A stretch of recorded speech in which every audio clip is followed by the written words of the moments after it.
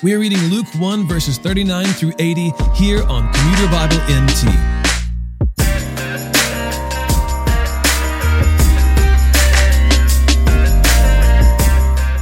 In our last reading, the angel Gabriel appeared to Zechariah to announce the conception of his son, whom we know as John the Baptist. The angel Gabriel also appears to a girl named Mary to announce that she would conceive a son by the power of the Holy Spirit, who would be the promised Son of David, Jesus the Christ. In today's episode, Mary goes to visit Elizabeth. Both are expecting, but they aren't expecting the interaction that takes place, and both women praise God in response. Later, when John is born, Zechariah's tongue is loosed, and he prophesies concerning the work that his son would do.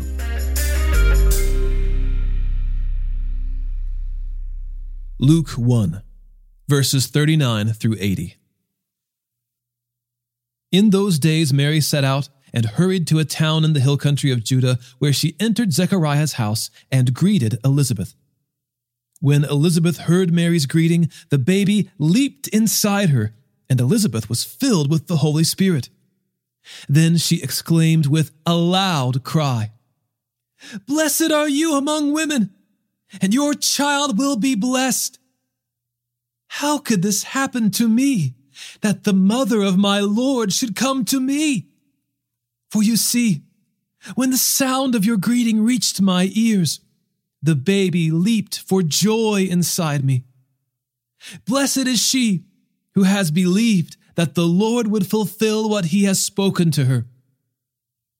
And Mary said, "My soul magnifies the Lord, and my spirit rejoices in God my Savior, because he has looked with favor on the humble condition of his servant. Surely, from now on, all generations will call me blessed, because the Mighty One has done great things for me, and his name is holy. His mercy is from generation to generation on those who fear him. He has done a mighty deed with his arm. He has scattered the proud because of the thoughts of their hearts. He has toppled the mighty from their thrones and exalted the lowly. He has satisfied the hungry with good things and sent the rich away empty.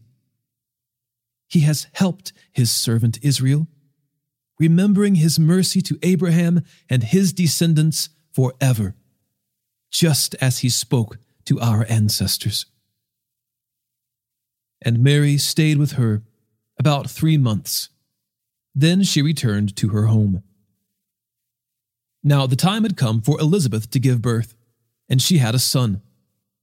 Then her neighbors and relatives heard that the Lord had shown her his great mercy, and they rejoiced with her. When they came to circumcise the child on the 8th day, they were going to name him Zechariah after his father.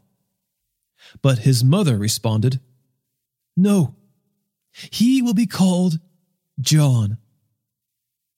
Then they said to her, "None of your relatives has that name." So they motioned to his father to find out what he wanted him to be called. He asked for a writing tablet and wrote, "His name is John." And they were all amazed. Immediately his mouth was opened and his tongue set free, and he began to speak, praising God. Fear came on all those who lived around them, and all these things were being talked about throughout the hill country of Judea. All who heard about him took it to heart, saying, "What then will this child become?" For indeed, the Lord's hand was with him. Then his father Zechariah was filled with the Holy Spirit and prophesied, "Blessed is the Lord, the God of Israel, because he has visited and provided redemption for his people.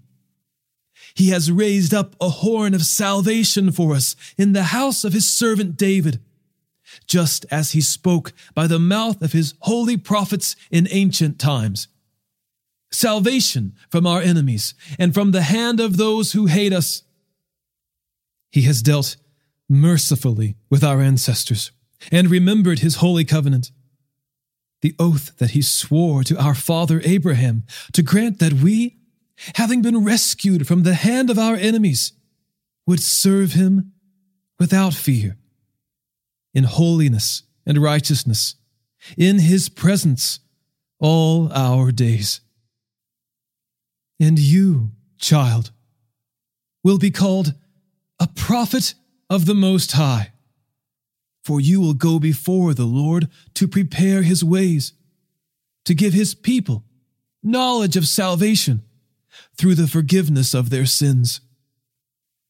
Because of our God's merciful compassion, the dawn from on high will visit us, to shine on those who live in darkness and the shadow of death, to guide our feet into the way of peace.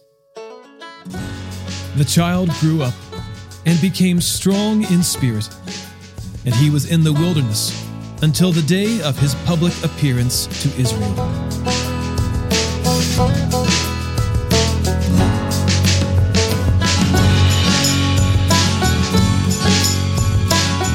Today's episode was narrated and orchestrated by me, John Ross, and co-produced by the Christian Standard Bible.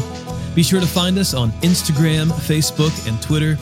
If you're enjoying the show, we'd love your help in spreading the word about it. Thanks for listening, and don't forget, all Scripture is inspired by God and is profitable for teaching, for rebuking, for correcting, for training in righteousness, so that the man of God may be complete, equipped for every good work.